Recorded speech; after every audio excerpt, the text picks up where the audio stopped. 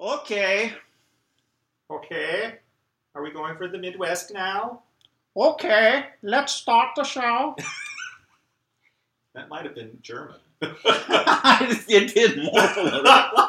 Okay. Und now we dance.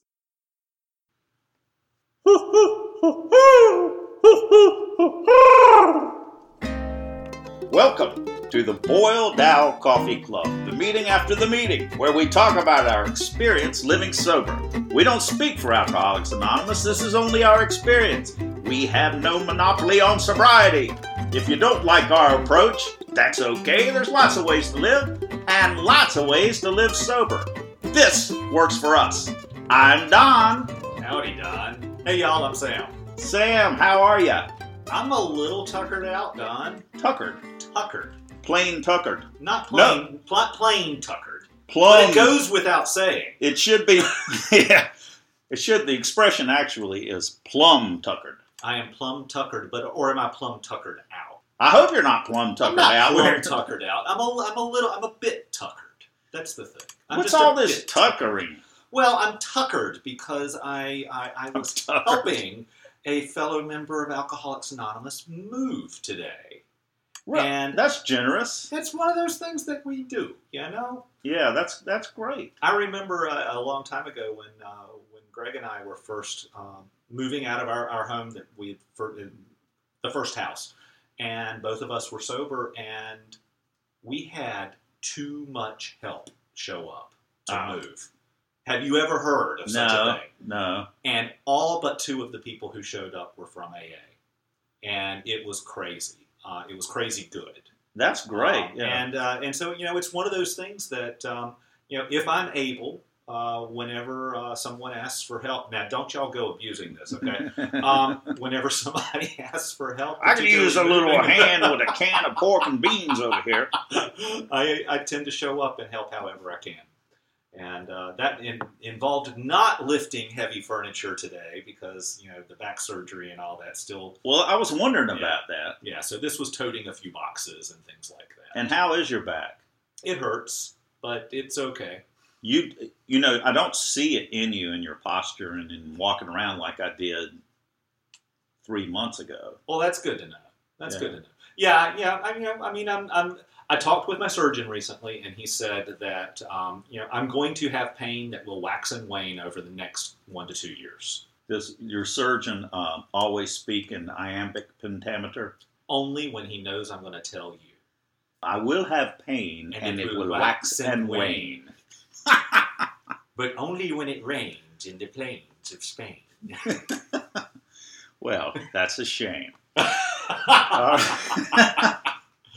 We have a guest. We better get to our guest. Introduce yourself. Hi, everybody. I'm Judy, and I'm an alcoholic. Judy, thanks so much for joining us. Judy, great. I'm glad you're here. Thank you. It's good to be here. Yeah. Otherwise, it would just be the two of us talking over your health, Sam. And, yeah, that's really not going to help many people. Judy, when did you get sober? I got sober February 1st, 1994 in Wilmington. Well, actually, I got sober in Charlotte, moved to Wilmington, about 30 days sober.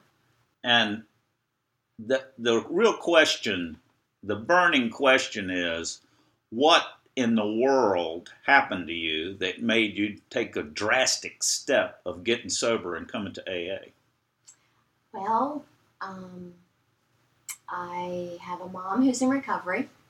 And she went to AA, and I grew up in AA, and I had my last drunk was Super Bowl Sunday, and I felt like crap, and I had made those phone calls, because back then, you know, we pressed redial, we didn't have caller ID or anything. Was it a big party?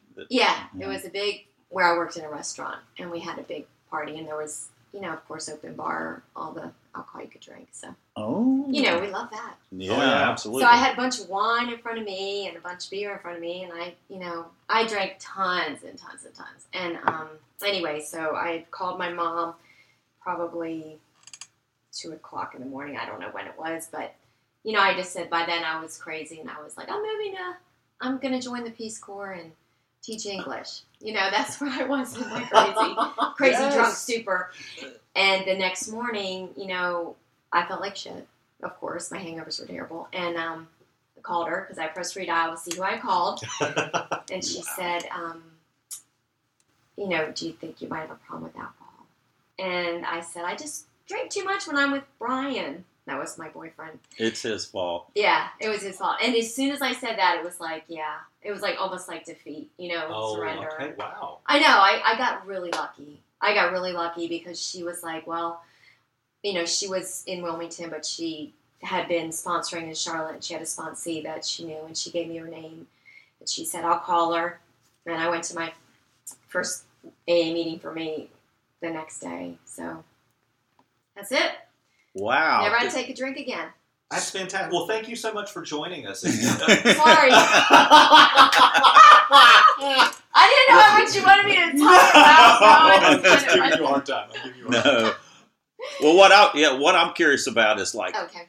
I mean, I guess you had heard of AA from. Oh, well, see, I'm fortunate that my mom was in AA. Yeah. And so as a young child, I would set up AA meetings. Wow. With her, I would set up her home group in Hummelstown, Pennsylvania. And so I knew all about AA because my mom went to AA. That was like one of the gifts she gave me was that there is a solution. Well, and it's AA. Yeah, except for the fact that that you drank to excess continuously. How did you justify it? I'm assuming that. Are you suggesting that knowledge of AA won't work? Yeah. Oh yeah, it was funny when I was I used to work in the restaurant business, which is great for drunks. And oh yeah, I remember this guy who was drinking cook, and he said, "I'm not an alcoholic because I don't go to meetings." And I'm like, "Oh, that's so funny." But I do remember sitting on the bar stool saying, "I don't want to be like my mom," But denial is big.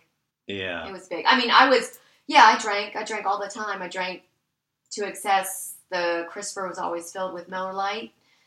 I never did not drink. You know what I mean? How long was that? How long were you? I started drinking when I was probably 13, 14.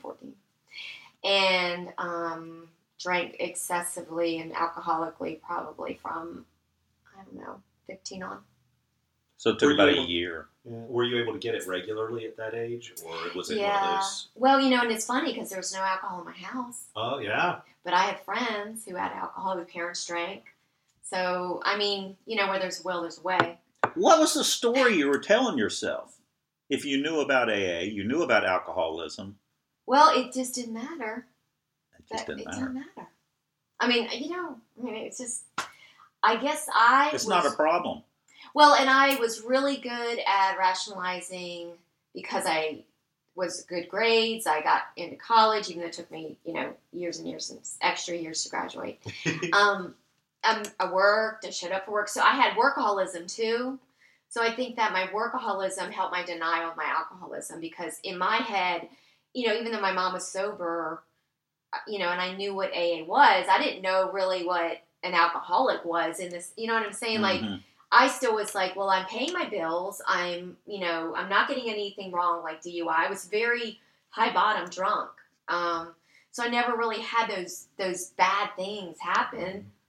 So I think for me, the denial was huge. It helped me be okay with my drinking. Mm-hmm. I get that. So with the drinking, what did it do for you? Well, I remember one time I was completely wasted, and I remember just saying to myself, this is like that Pink Floyd song, Comfortably Numb. Mm-hmm. And that, for me, that's what it was. It was that comfortably numb. Growing up, I think, we talk about the isms, and how the low self-esteem or the high self-esteem. I got that, when they said, we're like the egomaniac with an inferiority complex. I got that. I really understood that. Because I on the outside, everything looked really put together, but on the inside, it was really, I was jealous of you. I wanted what you had. I didn't know anything about who I was. So I was a very big chameleon early on. That is such a common thread for us. I know. Yeah. I totally have described myself as a chameleon as well. Oh, yeah. Can fit into any situation for a given amount of time. Yep. Until, the seams start breaking loose and then you leave. Yes. So we leave before the shit hits the fan. Exactly. Right. Wait a minute. You do know me. I'm reading your mail. Yep. So I'm that garden variety drunk, really. I didn't have any drugs drugs in my story, really. I tried, I just smoked pot a couple times and laughed really, really, really crazy for a long time. And all of these people looked at me and I said, I'm never doing that again. Because I was not in control. Uh-huh. But yet I thought when I was drinking, I was in control. So. Yeah, I really liked alcohol best of all. I mean, I did all kinds of drugs. Mm-hmm. But I remember one time, it was on a Saturday, and everyone decided that, we're going to do acid tonight. And so they were all... Speaking of Pink Floyd. Yeah, speaking of Pink Floyd. Yeah. So they were all really excited. We were all riding around in a car. It was probably about 5 guys. Mm-hmm. And this was going to happen. Well, they missed the connection with the guy they were going to buy it from. And it was set up another time an hour later, and they were all bummed out. And I went and got a bottle of Orange Driver gut rot wine, Mogan David.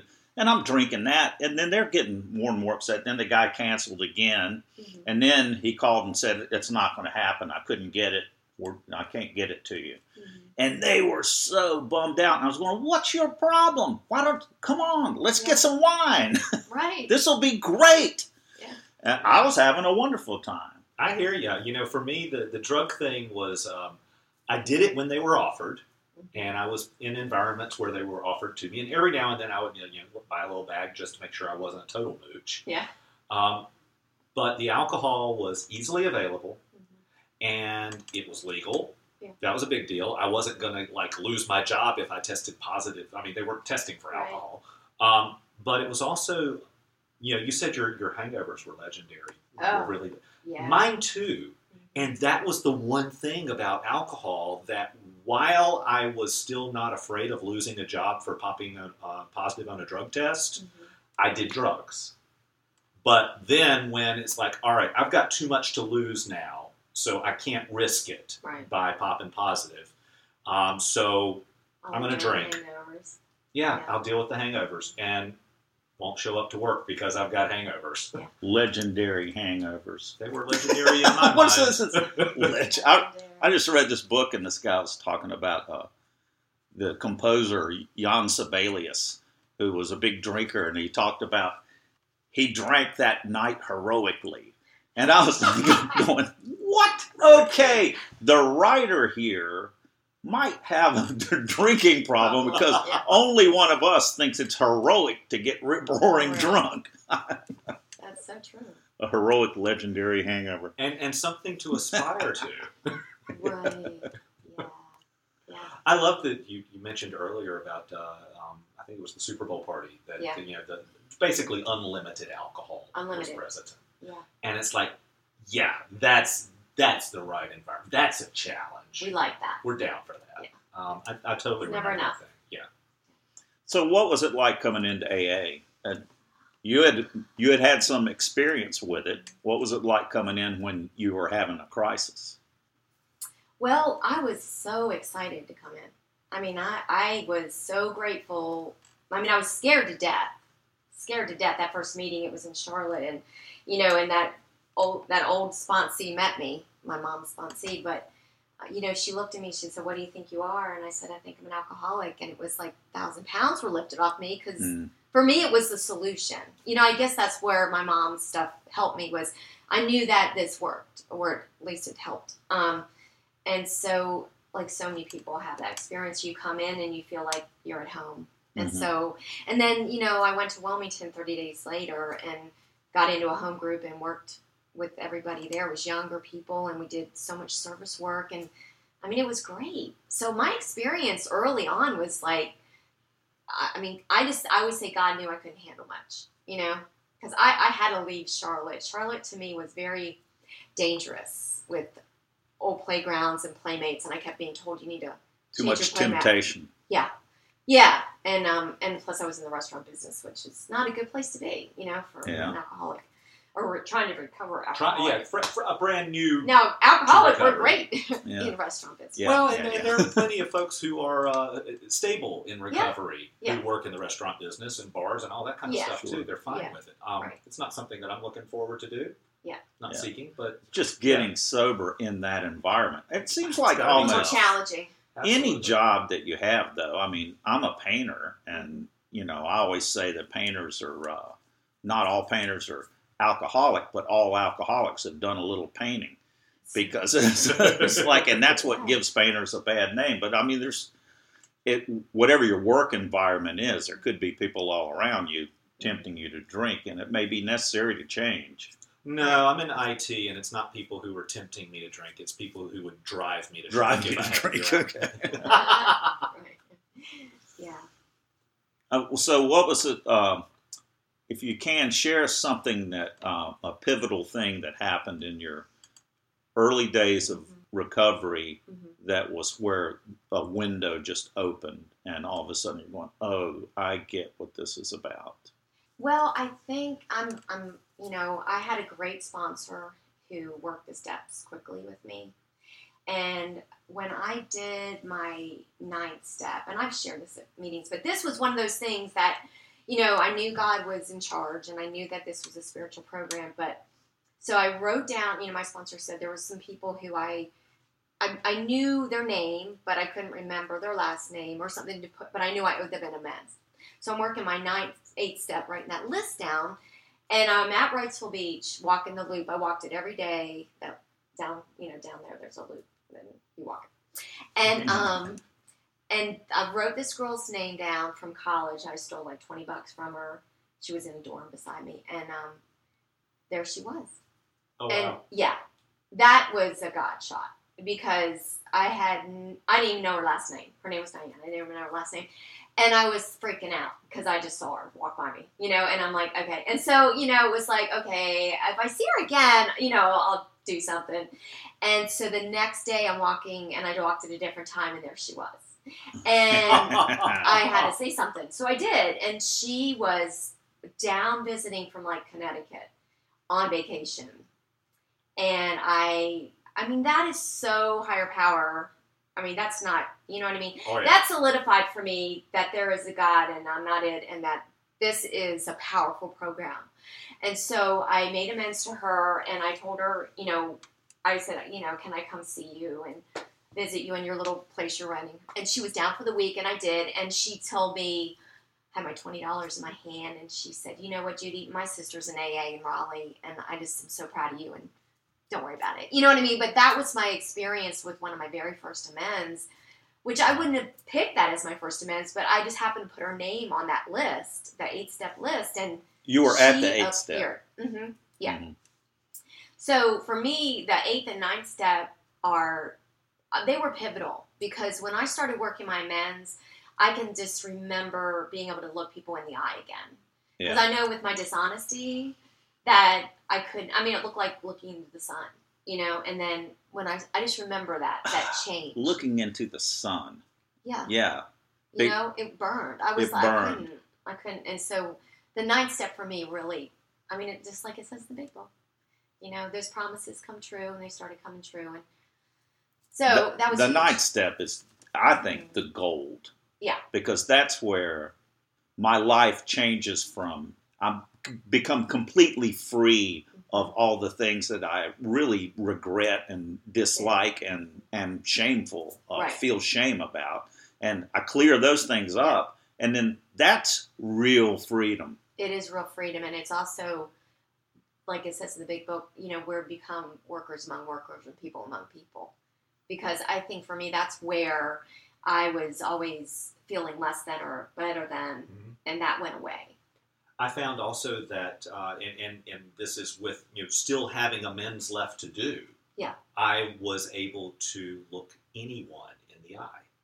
Yeah. And that's that before we were halfway through. Yeah. The 9th step promises are read at so many meetings, but not identified as the 9th step promises. Mm-hmm. And we will be amazed before we are halfway through. Halfway through what? Halfway through the 9th step. Mm-hmm. And that was my experience of once I got those first 2 or 3 amends done, it's like, and my willingness was there to do the rest. Well, it gives you courage yes. to do the rest because things work out pretty good. And you're like, oh, okay, I can do this. You know what I mean? But it's the scariest step. It is. It is. It was for me. Yeah. Well, you never know what's going to happen. Mm-hmm. But, my sponsor was great. She said, because I would have some people there. I'm like, should she be on my list? I don't know. And she said, Judy, if you're walking down the street and you see them and you can't make eye contact or you cringe, they need to be on your list. And that was a really good way for me to know who belonged on my list. Because that's what I want to be able to do is be free and look people in the eye and not cringe at anybody. So it's been great. So That's a fantastic way of looking at that. I like that measure. Yeah, it's a good one. It helped me a lot. So are there any amends that were a struggle that didn't go well? Or went differently than what you expected? Yeah, I mean, there was one where there was a girl that I owed amends to, and I kept writing her letters. She didn't respond. And my sponsor was like, Judy, it's you cleaning your side of the street, so you're done. And to be honest, this was my first year of recovery. And I would say in the last maybe 5 years, so I'm 24 years sober, because of Facebook, she and I are now friends again. But she lives in a different state. You know what I mean? It was a guy or girl in high school. But you know what I mean? But she wanted nothing to do with me. Right. And that's truth. I mean, some people are pretty much like, fuck you. You've hurt me way too much, and this little piece of paper just doesn't cut it. And that's okay. And so anyway, so today I could say, yeah, we could go get a cup of coffee and be fine. That's fantastic. But, That's really amazing. yeah.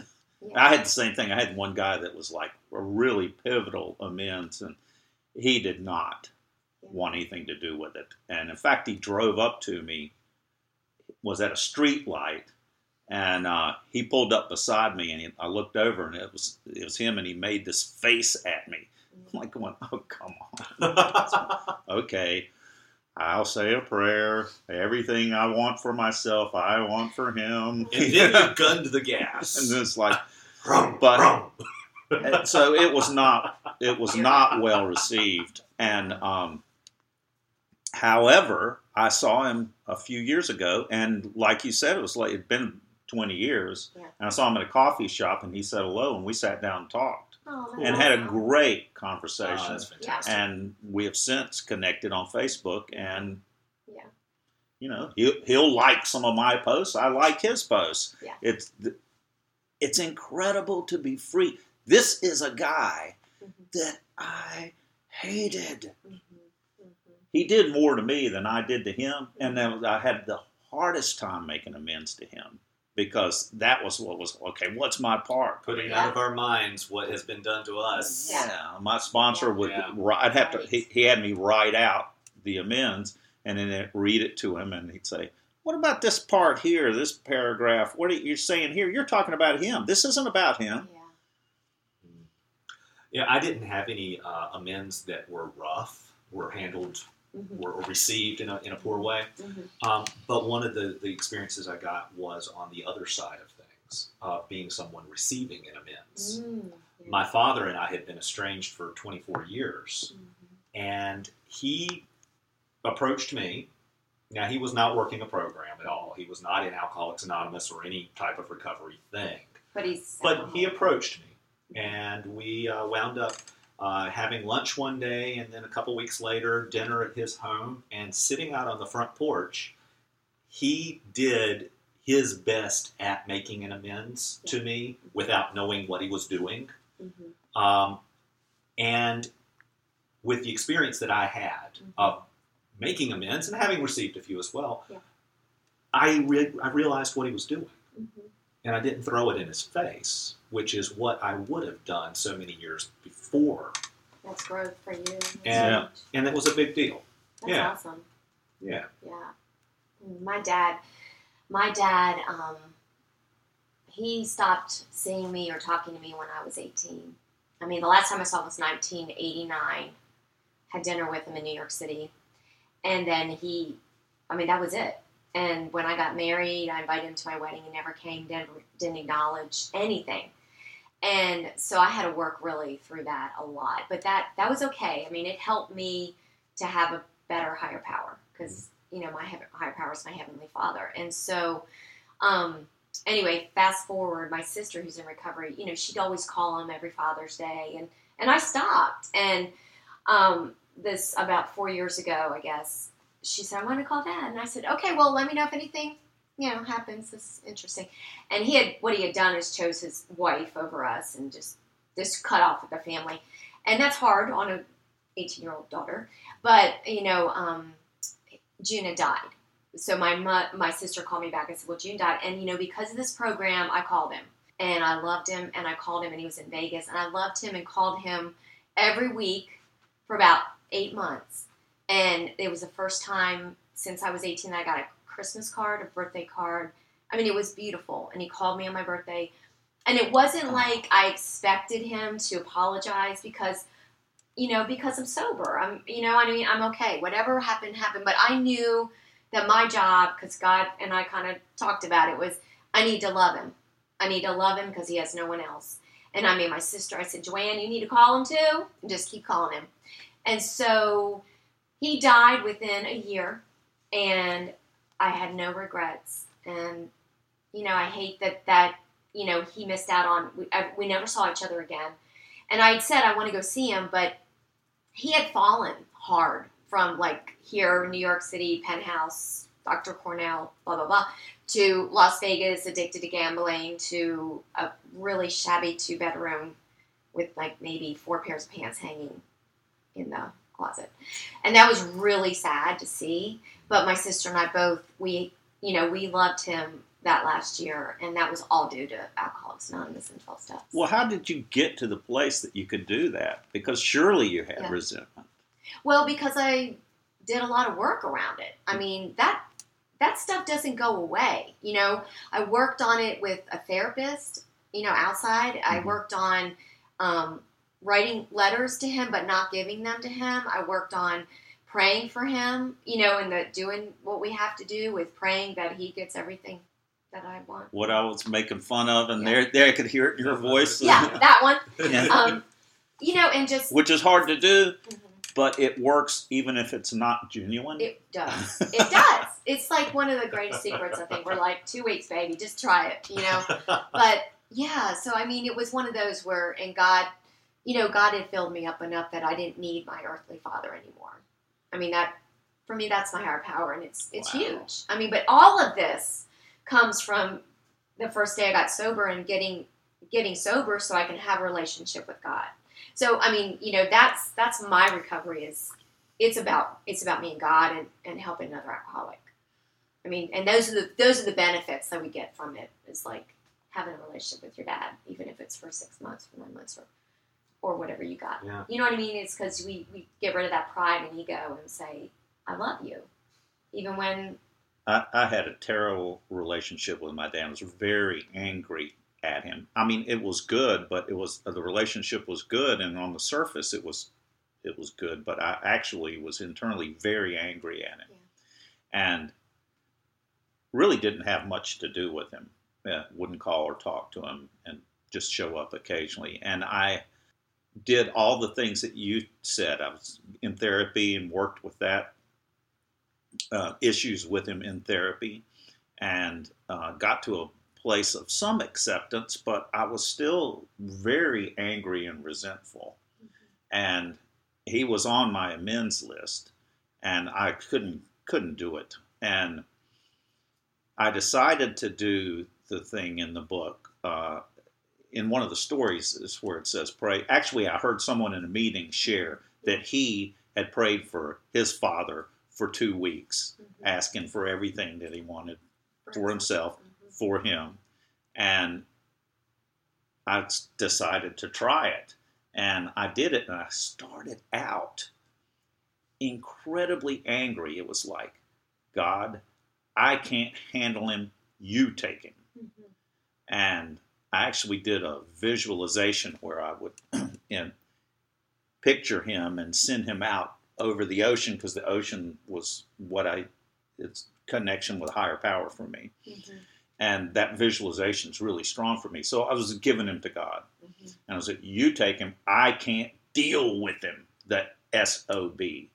And I started out that way. And 2 weeks later, I was doing it. And I envisioned him And then my mother appeared beside him, and then they were both embraced. And I didn't do that. I know, right? I didn't. Yeah. I mean, that's not where I started. Right. No. And it was that anger I had for him was removed. That's a gift. It was amazing. That is amazing. But it wasn't. It was the prayer, and it was doing it. But I also did all that other work, and I did amends work and all the other things. However, that was the culmination. That worked, and then I was able to make amends to him. And towards the end of his life, I was able to be there and care for him. Yeah. And I actually enjoyed my time with him the last 4 years. And I couldn't have. I wouldn't have been there. I know. It's nice not to have regret. Yeah. That's the gift from it too. Is when they pass, it's like, well, you're free still. You're not to holding, be free. You know, you don't have any regret. Y'all really got me stirred up right now. Yeah. So my father estranged me, or disowned me when I was 16 because I'm gay, and many times over the years before I got sober, I would call him on Father's Day or birthday or whatever, and would be rebuffed. And then I did work around this before I got sober and in sobriety as well. And I tried 1 or 2 times maybe in sobriety as well, and was rebuffed. And that's when I let go. That's when I said, all right, I'm done. It wasn't, I'm done and I'm pissed off that I'm done. Right. It was a resignation. It was an acceptance. It was a surrender of I'm done trying to make this happen. And then several years later is when he contacted me and said, it's been a long time. It was an email. And it was very simply, it's been a long time. Let's talk. And we talked. We met at that restaurant and had lunch. And then 2 weeks later, we had dinner at his home that he and his wife had fixed. And then 2 weeks later, he died unexpectedly. I'm telling you, it's amazing how that happens. Yeah, it really is. Thank God you were willing. See, that's where I think for us, in recovery, we become willing to surrender to, okay, well, yeah, I'll come talk to you, instead of, or man, that we don't have that righteous indignation. Yes, we didn't have that because of our work around it, that you were able to be with him. My mom, same thing. I worked with my mom. I worked on my mom's stuff and worked on my mom's stuff, and within, I would say, 6 months after that, she died suddenly too, and I found her dead in her bed. Oh wow! And I just want to say that drinking was not even the thought that went by my head, But I had worked on all that stuff, and we had gotten to a place of good, and she died. And my therapist, who I'd been working with, because that was the same thing, she said, "You don't know how many people sit across the couch from me, and this happens, where you've worked on your stuff, you have made reconciliation, and they pass." Wow. And I'm like, well, it happened to me, and it happened to you, evidently. And the amazing thing, the wonderful thing here is that my father died, and I didn't experience regret out of that. Now, there was a sense of loss, when it was a loss of opportunity. Yeah, that's how I felt. Loss, like sadness of, wow, things could have been so much. There could have been more to our relationship if he hadn't, whatever, Or if he hadn't died. I mean, we reconciled what could have come after that. Yeah. But it wasn't a regret of that would have been really a crushing thing. Yeah. It would had I rebuffed him. Right. And then the guilt you would have felt. Exactly. You don't have that. Yeah. And that's one of the reasons that we do this work, is because if I am living if I'm living aligned with my higher power, living in the way that I've learned in this program, the choices that I'm going to make, for the most part, I'm not going to do this perfectly, but for the most part, are going to line me up so that I'm not going to be regretting things. Yeah. And regret among other things, is the type of thing that would send us out to drink. Mm-hmm. Judy, so what are you doing now? So you've been sober 24 years. Mm-hmm. What is your recovery life like now that puts you in a position so that you can handle these devastating things like this that get thrown at us just because we're sober? Life's going to happen. Mm-hmm. But you said you didn't have any desire to drink. That's not where you turned. What are you doing? How are you doing that? Well, I mean, my sobriety today is really strong because I work the steps still. I sponsor people and I have a home group. I mean, I'm doing the same thing I did when I got sober. And my relationship with my higher power is just, really, really strong. I mean, that's like the gift for me. For those in the back row, would you repeat what you just said? The ones that leave early and stay late or leave late. Fringe dwellers. The fringe dwellers. Yeah. You do today, 24 years later, what or you more. did, or more. More. What you did in early recovery. Yeah. Yeah, in fact, I was talking to Don about when he asked me to say it. I was like, yeah, well, we're going to go see this guy named Chris Raymer. So I'm going to put a plug for Chris Raymer, who is a phenomenal man in recovery in Texas who does big book, huge big book, no whiny kind of meetings, big book that, we don't talk about. No discussion meetings. No discussion meetings. So I don't go to discussion meetings anymore. And literally that has happened in the last year where I started listening to him and Katie Parker and Mike Houston and all these great sober people who have a really deep desire to help another alcoholic work the steps as quickly as possible to have a spiritual connection with their higher power. And that means big book, big book, big book, and sponsor, and no junior therapy. So no junior therapy. Yeah, like no junior therapy sessions. Like the meetings. I see. Mm-hmm. Like we're not, Yeah, we're not therapists. Right. Mm-hmm. And group discussion can really go off topic and off solution. And that's why we started our new meeting in the book, Women's Big Book Study.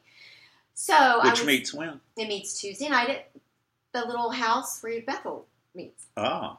Tuesday night at 6:30. So, we do the big book, we read the big book, we read the first 164 pages. That's it. And that's here in Greensboro. Right. North Carolina. For those. But anyway, so, saying all that, I mean, I think that, and I've said this to some of my sponsees just recently, I also have people meet at my house, my sponsees, and do a big book study, is getting out of self. It's all about, the more I'm in the program, the more I'm working the steps, the more I'm talking to my higher power, the less the outside crap bothers me. That is the key for this alcoholic. That's it.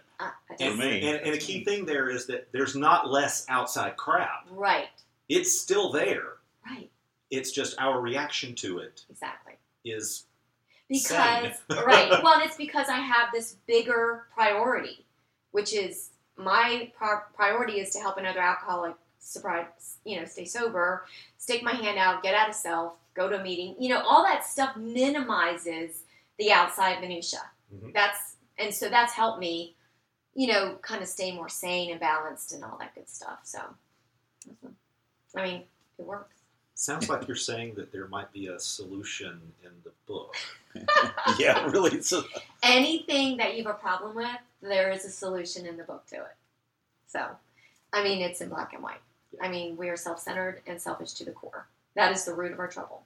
Well, this has worked for countless people. Millions. For how many years now? Right. I'm changing your name from Judy to Frosty so we can sing thumpity thump thump thump thump thump. Look at Frosty go. Oh, yeah, right. Cue the sound effects. Yeah, that's cute. Good one. Yeah. No, I mean it's true though. Well, it's true. That's where the program is. It's a textbook. It is. It's a textbook. It is. That means it's a how-to book. Well, and one of the things that I loved in a book study that I did in early recovery was it was done with workbooks that followed the big book, right. And it defined what a text is, and it simply said that a text is something that builds on, it presents an idea, and then the next idea that's presented is built off of the first one. Right. And so it's a continuing to build. It's not that you just open the book and start reading somewhere, anywhere, in any random place. You start at the beginning and you build working through it. Yeah, it's good. Like algebra. Ew. Ew. I'm not Which that person. I did not do well. I like algebra. No. But algebra, I don't know why I'm sure. Algebra made Don drink. Algebra, after 6 weeks of algebra, I had no idea what was going on anymore. And so I decided I would just turn in a blank sheet of paper and take a 0 in this class. This is in high school, and use the time productively as a drawing session because I'm an artist. And so I got a sketchbook dedicated to my algebra class and sat there and drew every day for an hour. And I think the time was spent more productively. Yeah. But what actually happened was now we get some truth. I didn't understand what was going on at the beginning, and I didn't really grasp it. And we moved ahead, and I was lost, and so it didn't work. And like if I had, when you described making amends, there was somebody, an ex-girlfriend that showed up suddenly from out of town, and I was sober for 3 weeks, 4 weeks, and I was thinking, oh, I've heard about amends, and I've got to make amends to her. I need to make amends. My sponsor was out of town, and I was going, well, but this is a sign from God. I need to make amends. And I called someone else that I knew in AA and described the thing, and he had a lot of sobriety. And he was going, Don, I don't think you're on amends yet. It's okay. You will have the opportunity to do it later if you don't do it right now. And, why don't you just stick with your sponsor and stay with steps 1, 2, and 3, which is where I was. Oh, come on now. You know the best amends are the ones that are prefaced with, I'm not on this step yet, but. Why? And how many times have you heard stories of someone making amends and then finding that they need to go back and do it for real later because they were too early and they really provided didn't they get the chance to do it again, because there are cases that I've heard people share about how they did it too early and made Ruined a the total opportunity. mess of ruined the opportunity. Yeah. That's why we listen to our sponsor. Listen to your sponsor. Yeah. How many sponsees do you have? 7. Wow. Wow. All right. Yeah. That's a community. Yeah, it's great. Well, that's great. Yeah.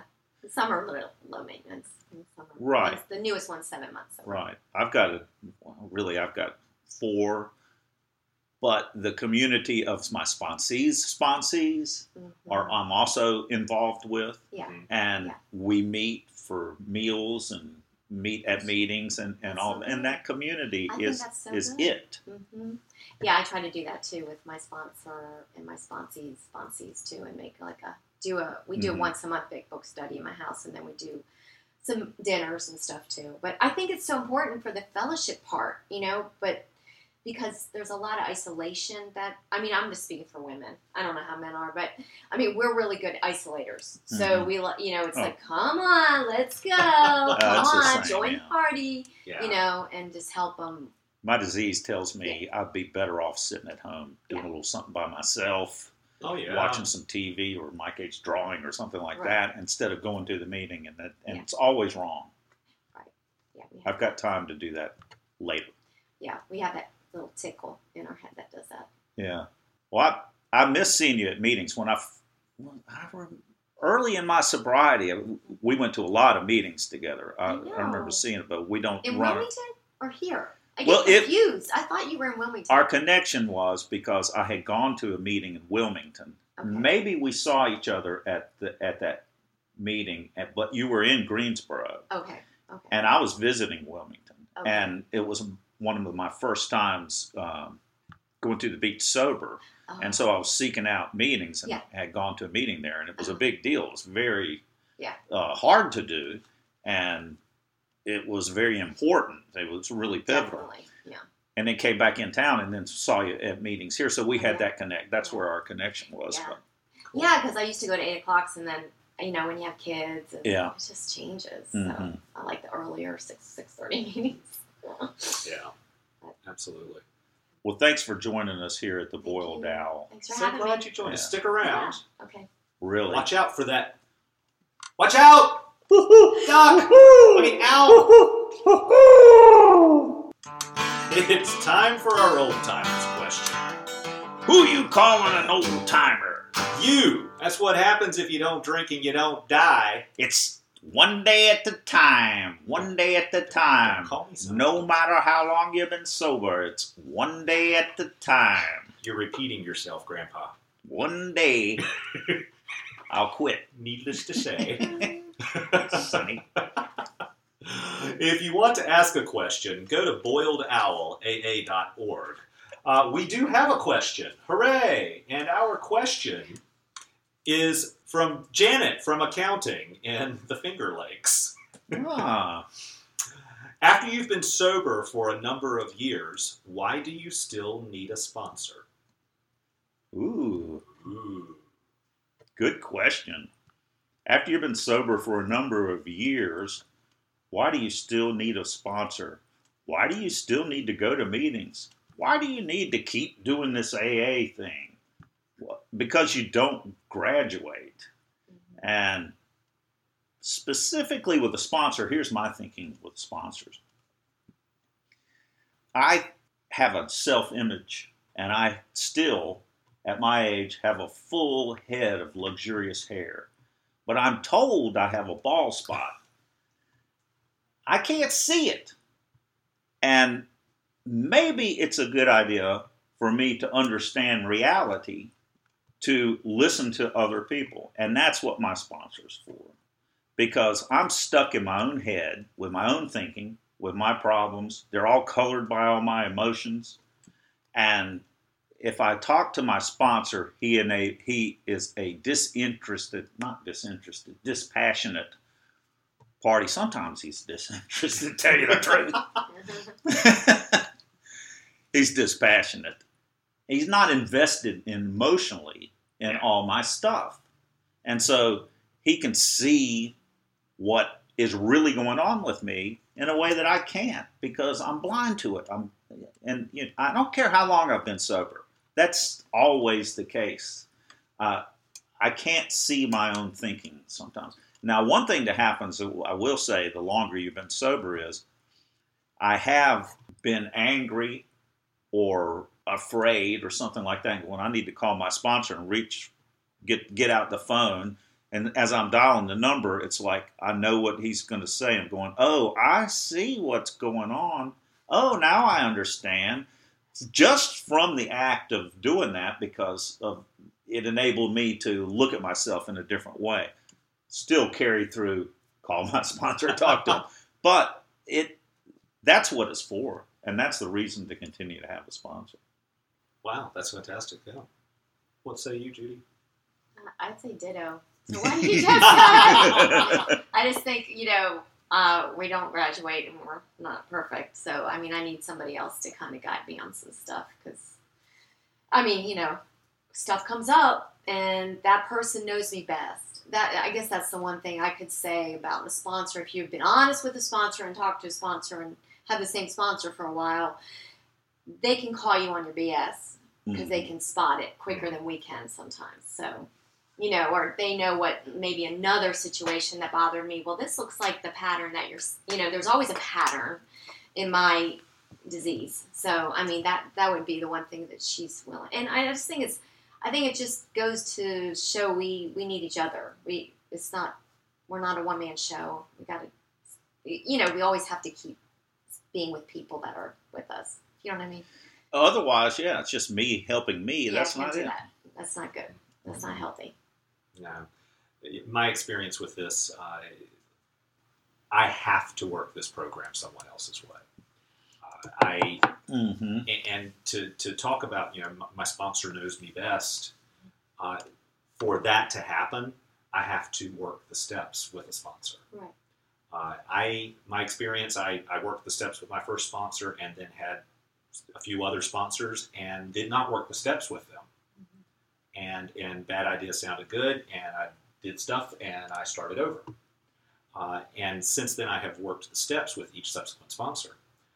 In doing that, they get to know me. I get to know them. They get to see all of that. And I don't get that chance to fool myself by having that limited perspective. I can't see my bald spot. Yeah. And they can. And one of the things that comes in play on that is,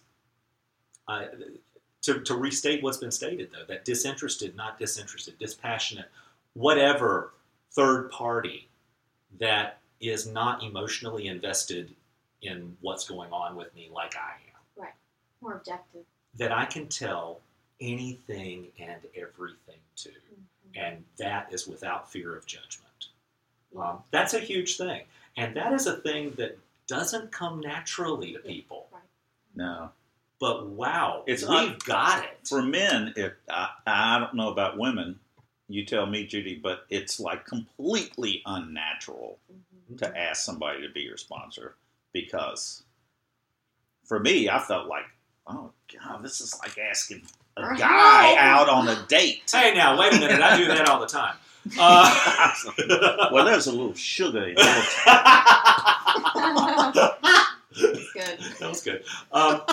But it is that thing of yeah. I mean, it was really tough asking the first guy to be my sponsor, and he said no. And I was also, crushed. Yeah. But it's also just that it's always like asking somebody out on a date. it is, you know.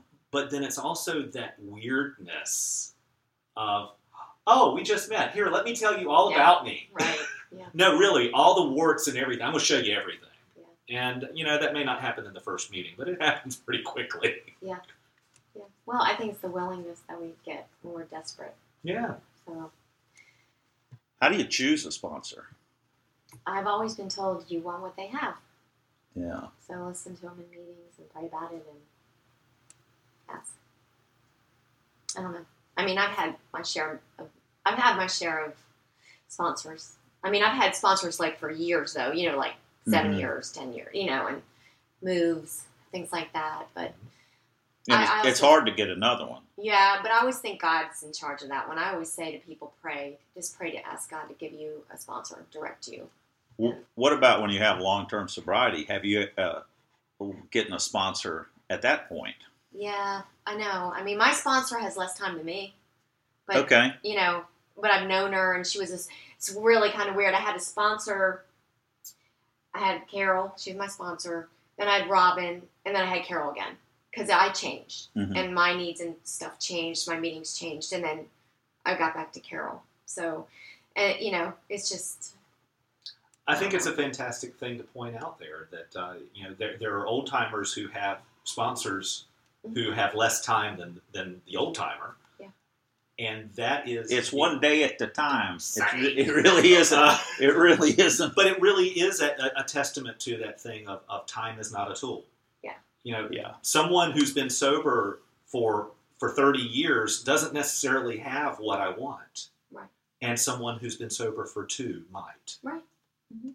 Yeah, and I don't think...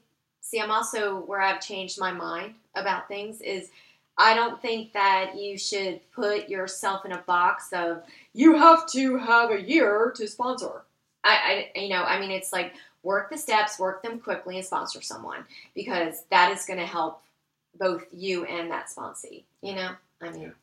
So there's all kinds of different situations. I think because there's women who sometimes it boils down to time frames. Like, well, she works and I don't, so I never talk to her, so that doesn't work. Or Right. Yeah. I'm in this stage of life where I'm having kids and this woman is retired. I need someone who has kids. You do, yeah. I think that it varies. So there are reasons to change, and it's possible to do it. And it doesn't necessarily need to be somebody who's got more sobriety than you. Correct. That's what I'm Bottom line, hearing. Yeah. I agree. And sponsorship is not forever. Somebody's going to die, so all sponsors are temporary. Yeah, I like that. You're right. And don't put him on a pedestal. Absolutely. Well, we all die soon. Bye, Don. Wow. You're the one who brought it Totally down. put up. You're the one who brought it said down. it with levity. Well, I feel like I'm back. I feel like it's almost over here. We better wrap up this meeting. Judy, thanks for being here. At least he's going to die sober. Right. Where's that pesky owl?